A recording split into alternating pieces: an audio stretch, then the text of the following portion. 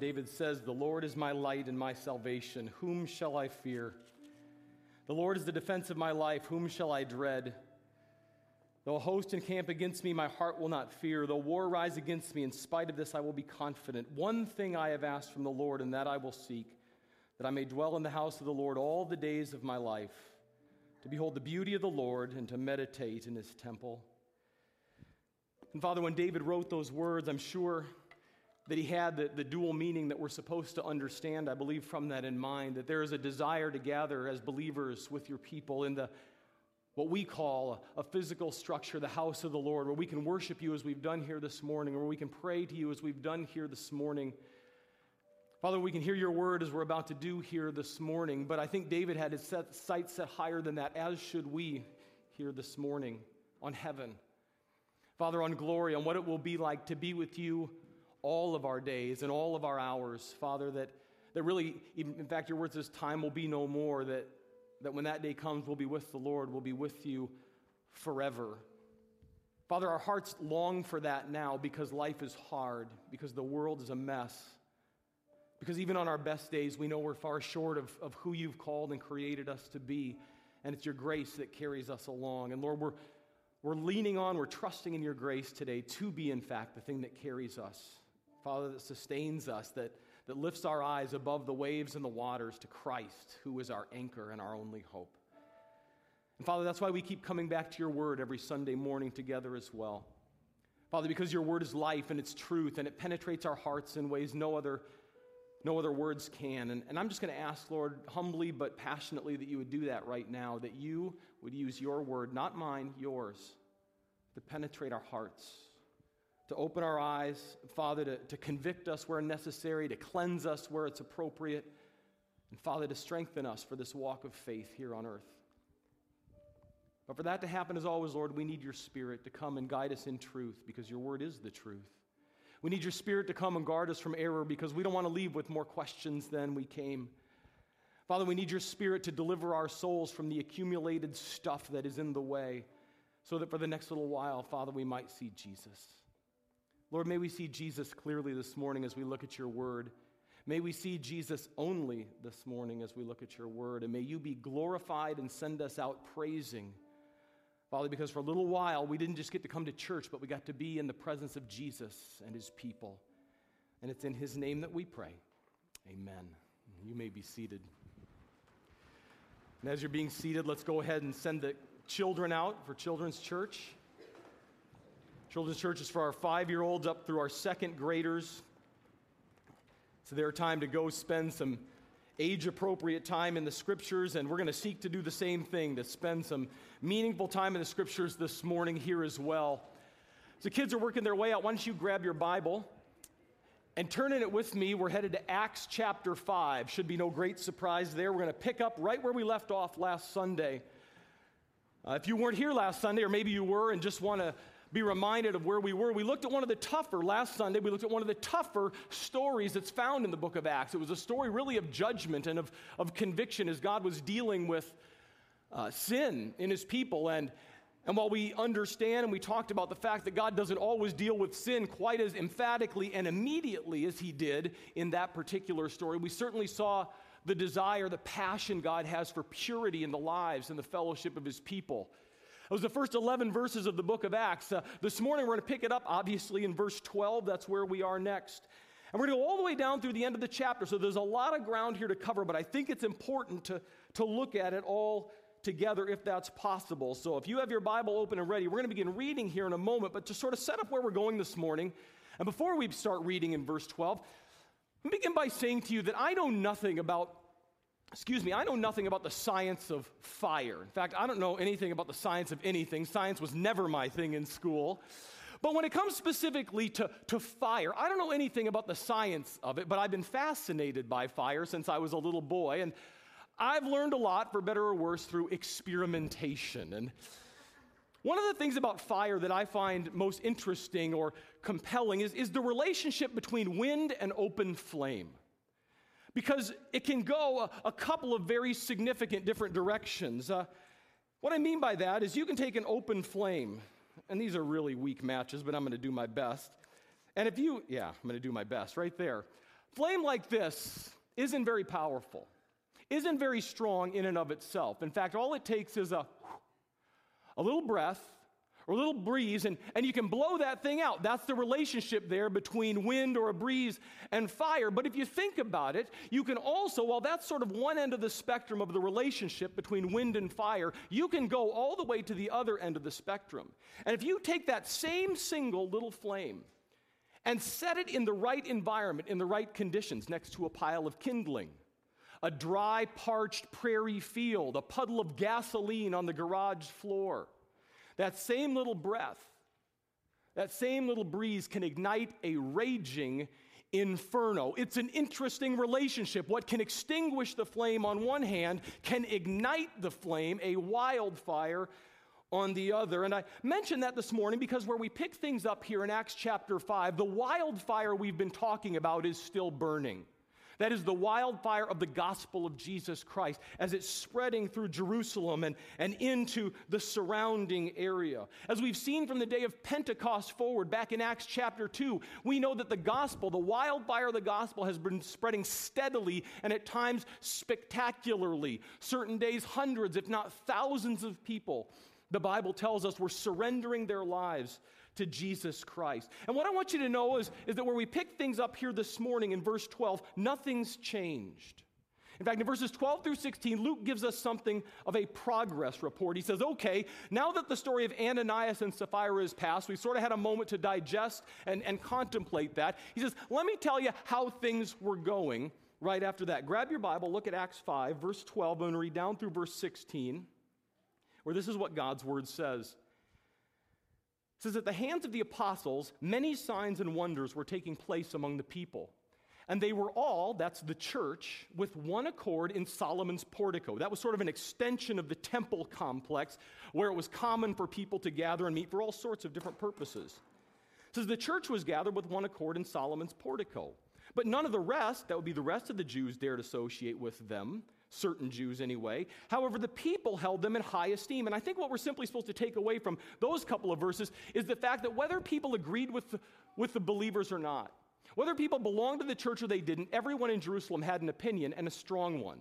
We're with them, we're against them, we like them, but we haven't taken that step of joining them yet. There's all sorts of opinions. They're very strong. It continues, verse 14.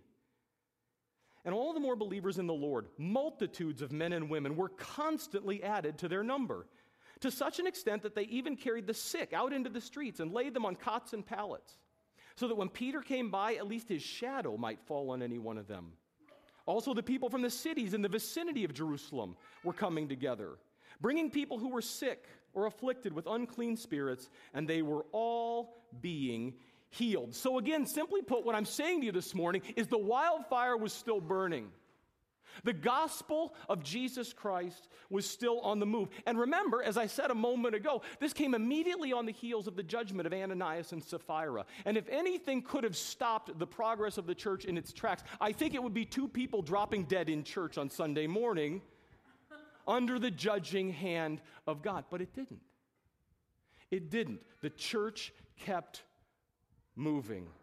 The church kept growing. The fire kept burning. However, and at the same time, what's also true is the opposition was still just as strong. That is, the church continued to grow and mature and to spread. The ruling Jewish religious establishment continued to feel more and more threatened by the church, by what was happening, by the people who were turning to it. And they had, by this point in time, as we're going to see here in God's word this morning, come to a decision. And that decision was it had to stop. The fire needed to be extinguished. The wildfire needed to be blown out. They didn't want to deal with. And what we're also going to see here in God's word this morning is the lengths and the measures they were willing to take to do it were about to become much more severe. But here's the interesting thing. What we're going to see in God's word this morning is that the harder the church's enemies tried to blow the flame out, the further they caused that wildfire to spread. The more they tried to extinguish it, the stronger it grew. And so that's why, with that in mind, what I want to show you here this morning as we work through the rest of Acts chapter 5 are three things, three failed attempts to extinguish the flame. 3 attempts on behalf of those who opposed the church, those who stood against the gospel of Jesus Christ. They made 3 concerted attempts to blow the flame out, to stamp the fire out, and on all 3 counts they failed. Here's where they started. Number 1. They began in verses 17 through 25, those who opposed the gospel of Jesus Christ. Their first attempt to extinguish the flame began with what I call a night in the slammer. A night in the slammer for the apostles of Jesus Christ. Beginning in verse 17, here's what the scripture says. It says, "But the high priest rose up, along with all his associates, that is, the sect of the Sadducees, and they were filled with jealousy. So they laid hands on the apostles." In this case, it's probably not just Peter and John, it's all 12 of them together, "and put them in a public jail." Now, before we go any further, let me ask you a question. Those of you who are parents, and maybe even if you're not a parent, you have been on the other side of this as a child. You ever had the experience of sending one of your children to their room because they were being disobedient? Anybody had that experience besides me? You sent the child to their room, right, for disobedience, and you have done so, of course, as a good and godly parent with a thought in mind that by sending my child to their room for disobedience, what I expect them to do for the next 30 minutes is sit cross-legged on their bed very quietly and contemplate the wayward direction of their life. And resolve that by the time I come to tell them they can come out, they will have made substantive change, that they'll turn over a new leaf. Isn't that what we think sort of in the back of our minds, that this is really going to do something? But here's the experience you have. 30 minutes later, you open the door and realize they've thrown a party. All right? They've constructed a fort. There's music and dancing. They're serving refreshments to each other. Toys they haven't touched for years have come out of the closet en masse. You wanted to send a message, they decided to throw a party. Basically, that's what's about to happen here, only better. Because at this point, as I said, the Jewish authorities have become so, verse 17 says, jealous of the apostles, that the only thing they could think to do, they're so frustrated at this point, they've got to throw them in jail. They've warned them once, they've warned them twice, now they're sending them to their room, as it were, to sort of straighten themselves out. Here's what they didn't understand. You may be able to restrain God's people. You cannot restrain God's power. You may be able to restrain God's people, but you cannot restrict God's power. Verse 19, "But during the night," here we go, "an angel of the Lord opened the gates of the prison. And taking them, the 12 apostles out, he said, 'Go, stand and speak to the people in the temple the whole message of this life.' Upon hearing this, they, the 12, entered into the temple about daybreak, first thing in the morning, and they began to teach. Now when the high priest and his associates came, they called the council together, even all the senate of the sons of Israel, and sent orders to the prison house for them to be brought. But the officers who came did not find them in the prison, and they returned and reported back, saying, 'We found the prison house locked quite securely, the guards standing at the doors, but when we had opened up, we found no one inside.' Now, when the captain of the temple guard and the chief priests heard these words, they were greatly perplexed about them as to what would become of this. But someone came and reported to them, 'The men whom you put in prison are standing in the temple, and they are teaching the people.'" Now, it's hard not to love the irony of the situation here. At the very moment, the ruling religious Jewish high council is sequestered behind closed doors, plotting, what are we going to do with these guys? How are we going to deal? How can we once and for all do away with these pesky Christ followers? At the very moment they're trying to do away with them once and for all, those pesky Christ followers are right back where they were the day before, teaching and preaching the gospel as boldly as ever. They're calling anyone who will listen to surrender to Jesus. And if it took a divine intervention to get them back there, that's what God was willing to do. And that's what God did. Frankly, you would think that these ruling religious authorities would have read enough what we call Old Testament scripture to know that prison bars have never been an obstacle for God. He's sprung more inmates than anyone. And they should have known better, but they didn't. But here's the thing, the miracle, welcome as it was, compelling as it is not really the point of this scene. The miracle is not the big idea or the point of this part of the story. The real point of this part of the story is this: the flame didn't get blown out. The flame of the gospel was, they tried to, and they had no success at all. Look again at what the angel told them and how they responded to it. Verse 20. Chapter 5, verse 20.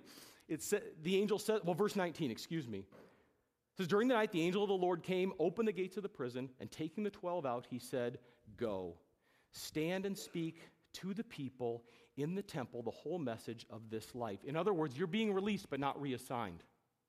We want you, the Lord wants you, the angel said, to go right back again to where you were yesterday and start doing all over again the very thing that got you thrown in here in the first place. Go, it says in verse 20. That wouldn't have been a real hard assignment to follow. They were ready for that one. But then what does it say? And this is important. It says stand, as in stand firm. Make up your mind. Resolve to reclaim your place, your literal platform in the temple, and go without fear and go without apology. And then he said, speak. Speak, verse 20 says, to the people in the temple, the whole message of this life. What's that message? That you and I are sinners in desperate need of a Savior. We cannot save ourselves. It's why everything about us is wrong. But Jesus Christ, the Son of God, is the Savior we need.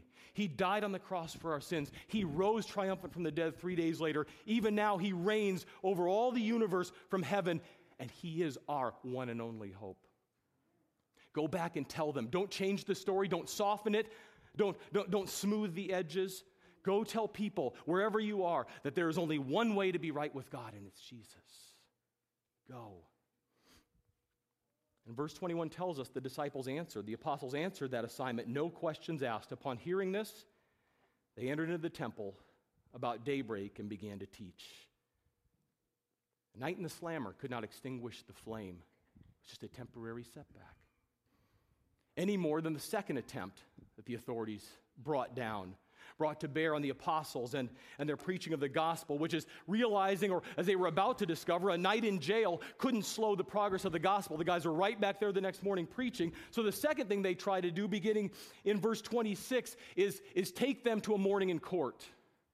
To take them back into the temple, away from the part where they were preaching, back into the high council chambers, and put them, in essence, on trial. Verse 26. Says this,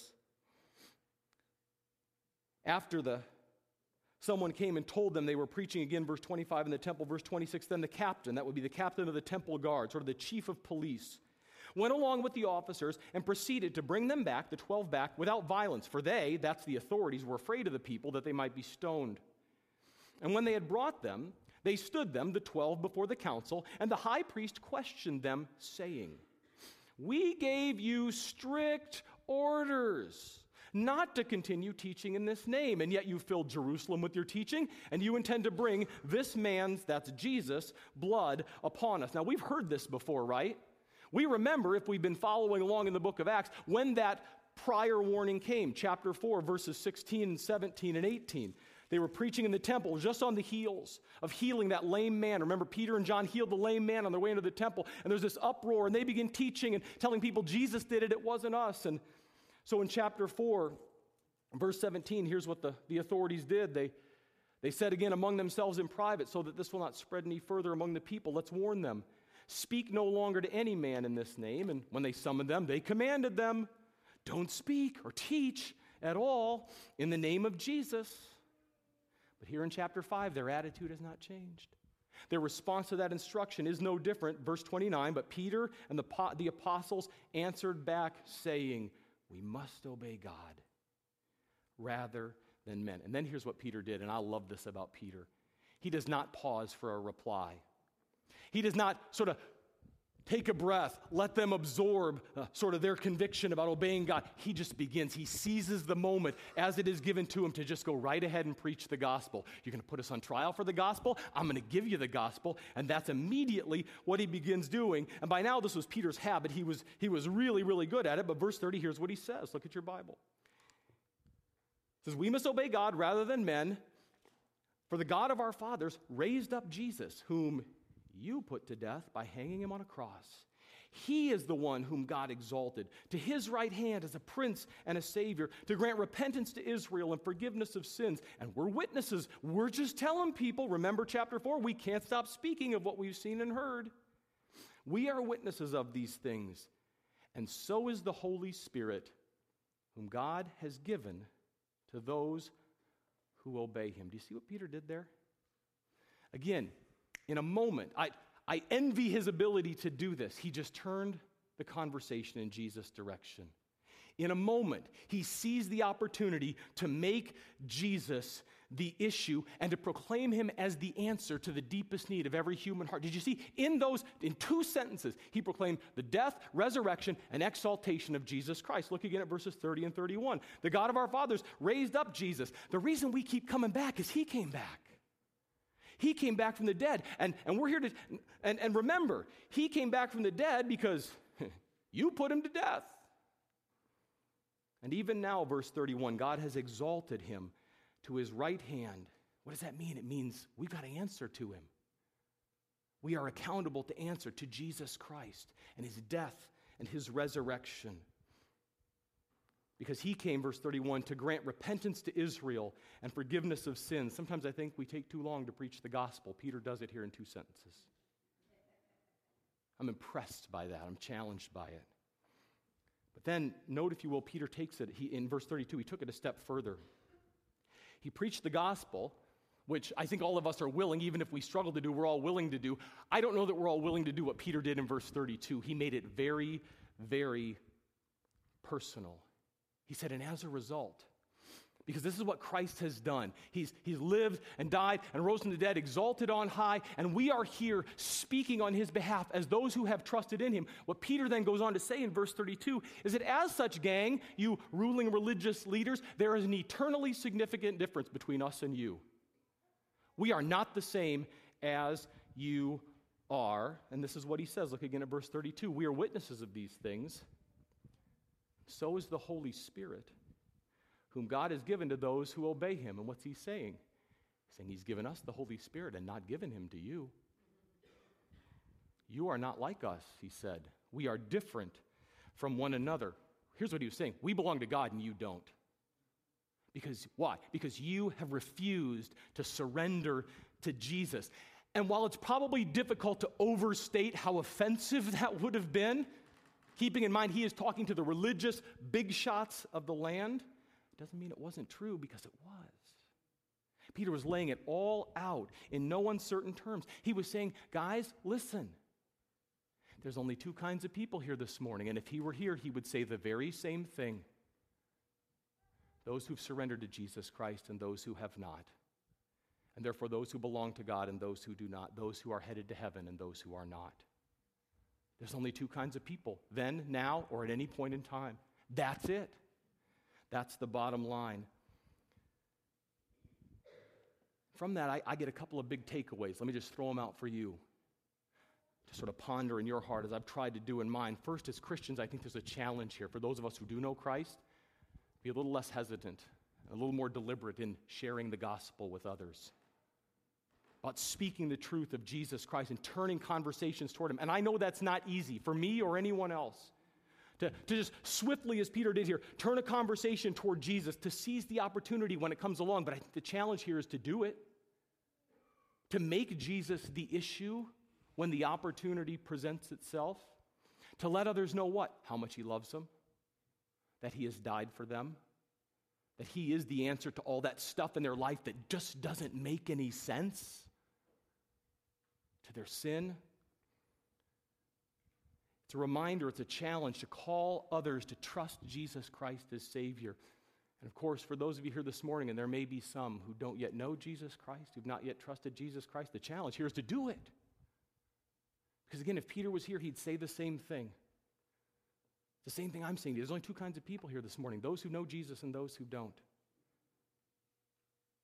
But it's an eternally significant difference. Do you know Jesus Christ? Have you surrendered to Jesus Christ? Believing that his death and his resurrection was for you, because he loves you, because you and I, all of us, need that gift of salvation. We have no hope apart from him. If you haven't done so yet, make today the day. Surrender to Jesus Christ. Know the hope. Leave a different person than you came through faith in Jesus. He's ready to answer.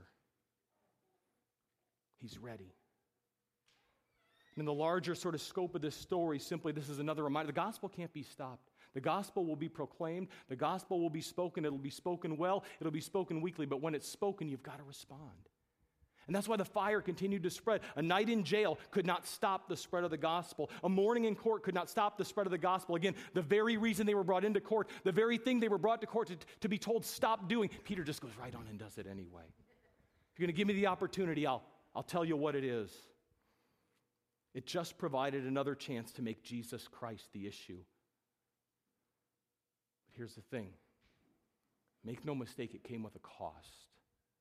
Preaching the gospel, at least in this case, as it often does, came with a cost, as the third and final attempt to extinguish the flame shows.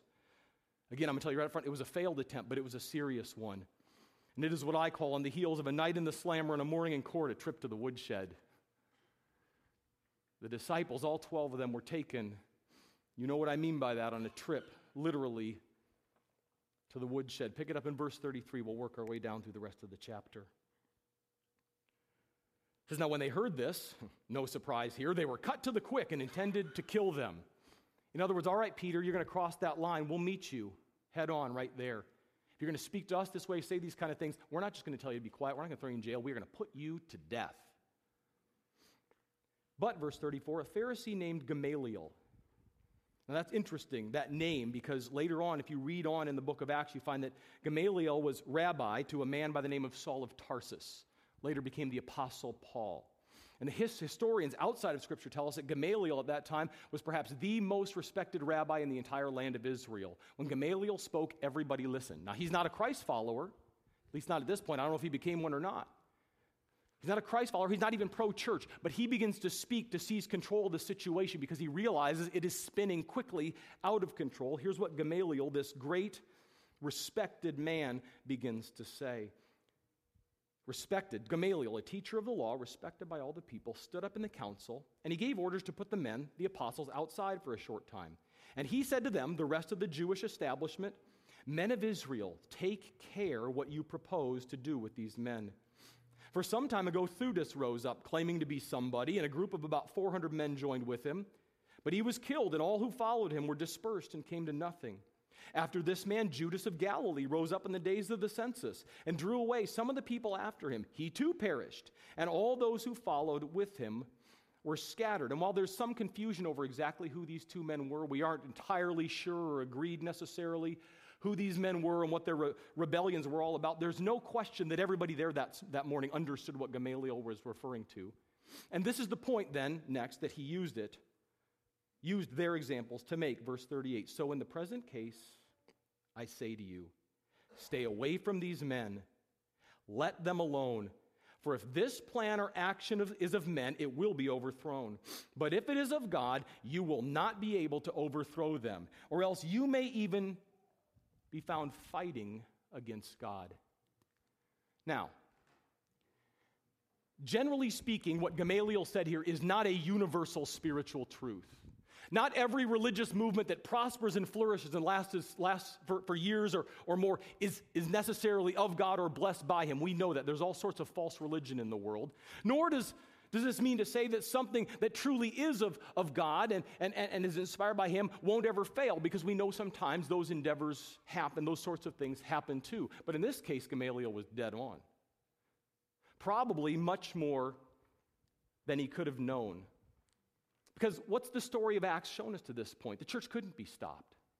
The gospel fire could not be quenched. It could not be extinguished or put out. And what Gamaliel was saying, and he was right in this case, is if you continue to fight against these guys, you may be fighting against God. And they were. And that will not make God happy. He will deal with that.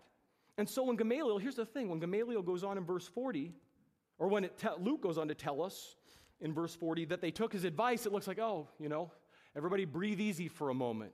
They're off the hook. Gamaliel, although he's not pro-church and pro-Christ, he's sort of dealt with the situation in a way that the apostles will be able to go out, and everybody agrees, we'll let them keep preaching and doing their thing, and we'll just see what God does with it. Until you finish the sentence.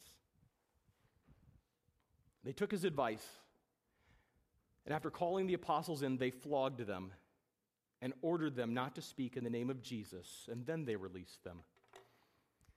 Who's seen the movie The Passion of the Christ? or something similar to it, the story of the death of Jesus. If so, I'm sure you recall the scene where prior to his crucifixion, Jesus was beaten and he was whipped. That's flogging. Now, it happened at different degrees and in different ways. Another biblical term for it is scourging. But in the days of the early church, the days of Jesus, what a flogging or a scourging involved was up to, but not more than 39 blows to the back. Best case scenario, iron rods.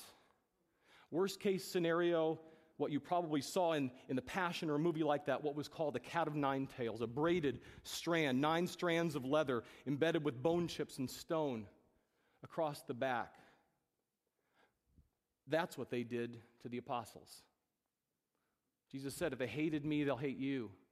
If they persecute me, they'll persecute you. The apostles were beginning to realize the reality of that statement. That's what they did. They take all 12 of them out into wherever they did that sort of thing. They flogged them. They beat them. Then they say, now don't preach in the name of Jesus anymore. Serious business. The tide is sort of shifting. And I am sure, I'm only guessing, but I am sure that when the ruling religious authorities went home that night, they thought, problem solved. Now we've sent our message. Now they understand where we're coming from. The message has finally been sent. But look at verses 41 and 42. Remember, I already told you, it's a failed attempt. Here's the rest of the story. So they, that is the apostles, went on their way from the presence of the council. Everybody say, rejoicing. Rejoicing. Why? That they had been considered worthy to suffer shame for the name of Jesus Christ. And every day in the temple and from house to house, they kept right on teaching and preaching Jesus as the Christ. I don't know about you, but I'm not sure even Satan saw that one coming. That kind of response. That they left that scene with that attitude. And as far as I'm concerned, there's probably a lot of questions we want to ask. There's really only one that matters. How's that possible? How is it possible to suffer like that for the name of Jesus, for preaching Jesus, and to not only suffer that way, but just to keep right on going and doing what got you into that situation in the first place? How is it possible to walk into the room having been preaching, to walk out of the room singing, and oh, by the way, the only thing that happened in between is I was literally beaten to within an inch of my life? How do I leave singing? How did they leave singing? How is it their little light had not been extinguished, but it was burning as brightly as ever?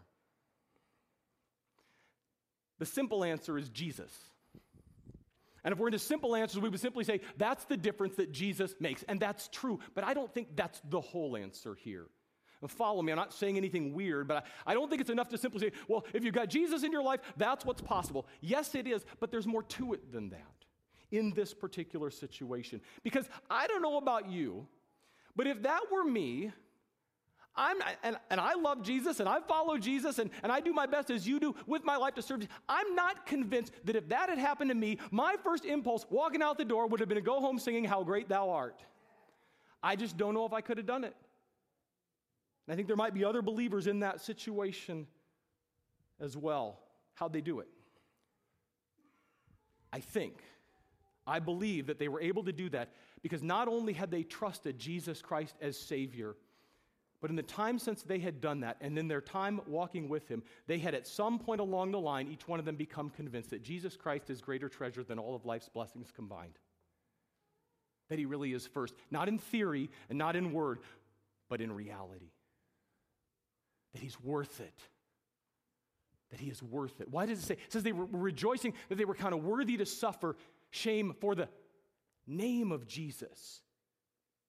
If this is because of our association with Him, okay, then they said, we're good with it. That's fine. And this is not the last time they would suffer for the name of Christ. And while today we suffer less than they do, and we may not be necessarily where some of us may not be where they were in terms of the ability to praise Jesus in those kind of storms, I still think there's a takeaway, no matter where we are in our walk with Christ, from this for each one of us. When we are criticized and marginalized and ostracized because of Christ, we can all follow their example which is simply at least not to do what they didn't do, which is to walk out screaming and yelling and arguing and complaining about how hard the world is and how bad people are and oh, those dirty, rotten enemies. We all know they're dirty, rotten enemies. If they're doing things like this to God's people, it doesn't change anything. They kept and they made Jesus the issue. They decided to go out. We will not go out complaining, lamenting, berating, criticizing, using this as an opportunity to talk about how hard it is. Maybe they did that in private moments together, but they went out rejoicing because Jesus is worth it. They believed Jesus was worth it. They didn't go out fearing their enemies. They went out praising their Savior. Even after a trip to the woodshed, their little light was still shining and would continue. As I said at the beginning this morning, a single flame from a single match doesn't seem to possess a lot of power. Single flame from a single match, just a single little bit of fire, doesn't seem to have much power. It just shines a little bit, and it would seem very, very easy for even a little flame, very easy for Satan or anyone else, as the old song goes, to it out, and it's gone. Doesn't seem like much. But listen, when that light is the gospel of Jesus Christ, and the wind that is fanning it is the power of His Holy Spirit, wildfires still happen. When it's the gospel of Christ, fueled by the power of the Spirit, people get saved. Lives are changed. Relationships are transformed. Revivals still break out. It's still possible. We have the same ingredients they did. The Word and the Spirit. The gospel and God's power. We have, and oh, by the way, if you think about the early church, they had less than we do. They had no influence, no connections, no elected officials in offices of position and power and influence. They had no money. Oh, by the way, this one strikes me close to home. They didn't even have a building. And in a matter of decades, they transformed the Roman Empire for Jesus Christ. They had the flame of the gospel and the power of the Spirit and surrendered hearts. How's that possible? How's that possible? It's possible because, as the big idea of the message this morning says, sooner or later, one way or another, the gospel's power will always prevail. Sooner or later, one way or another, the power of the gospel will always prevail. Now, that does not mean everyone who hears it will be saved. That does not mean everywhere it's taken there will be revival. But it does mean that wherever it is taken and wherever it is spoken, those who hear it will not leave the same as they came. You may have come in here this morning not believing in Jesus Christ, but you've now heard the gospel of Jesus Christ. You are not the same. You will either receive it or you will leave rejecting it. Those of us who know Christ this morning, we will leave more convinced or less convinced of the truth of the gospel, of our responsibility to share it. Every time the gospel is preached, lives cannot help but be changed. The question is how? See, we look at this and go, that's amazing. It can still happen. But it takes surrendered hearts. And Father, that's all it takes. Lord, as complex and as long, as detailed as this story is, what I'm most struck by is its simplicity. There was a simple flame of the power of the gospel, Christ, who lived and died and rose and reigns. There was the fuel, the power of your Holy Spirit filling the sails of the apostles, as it were, to power them and empower them to move forward. And there were at the head of that church 12 men with surrendered hearts and a whole lot of other people who joined with them, who felt the same way, who said, we cannot stop speaking of what we've seen and heard. Father, I want to be like those guys, because those guys were like Jesus. Father, we want to be a church that was like that, not perfect. Father, a long ways to go in so many respects, but whether we have all the resources we want or we don't, we know that in Christ and with the gospel we have enough. Father, I pray for those seated here this morning who don't yet know Jesus, who even now maybe in their soul are fighting with what to do with him. Lord, let them surrender, submit to you, as each one of us at some point is called to do. And Father, help those of us who do know Jesus, who have trusted Jesus. Father, to be convinced that he really is greater treasure than all of life's other blessings combined, that it's worth it to speak up for the name of Christ, to call people to salvation in him.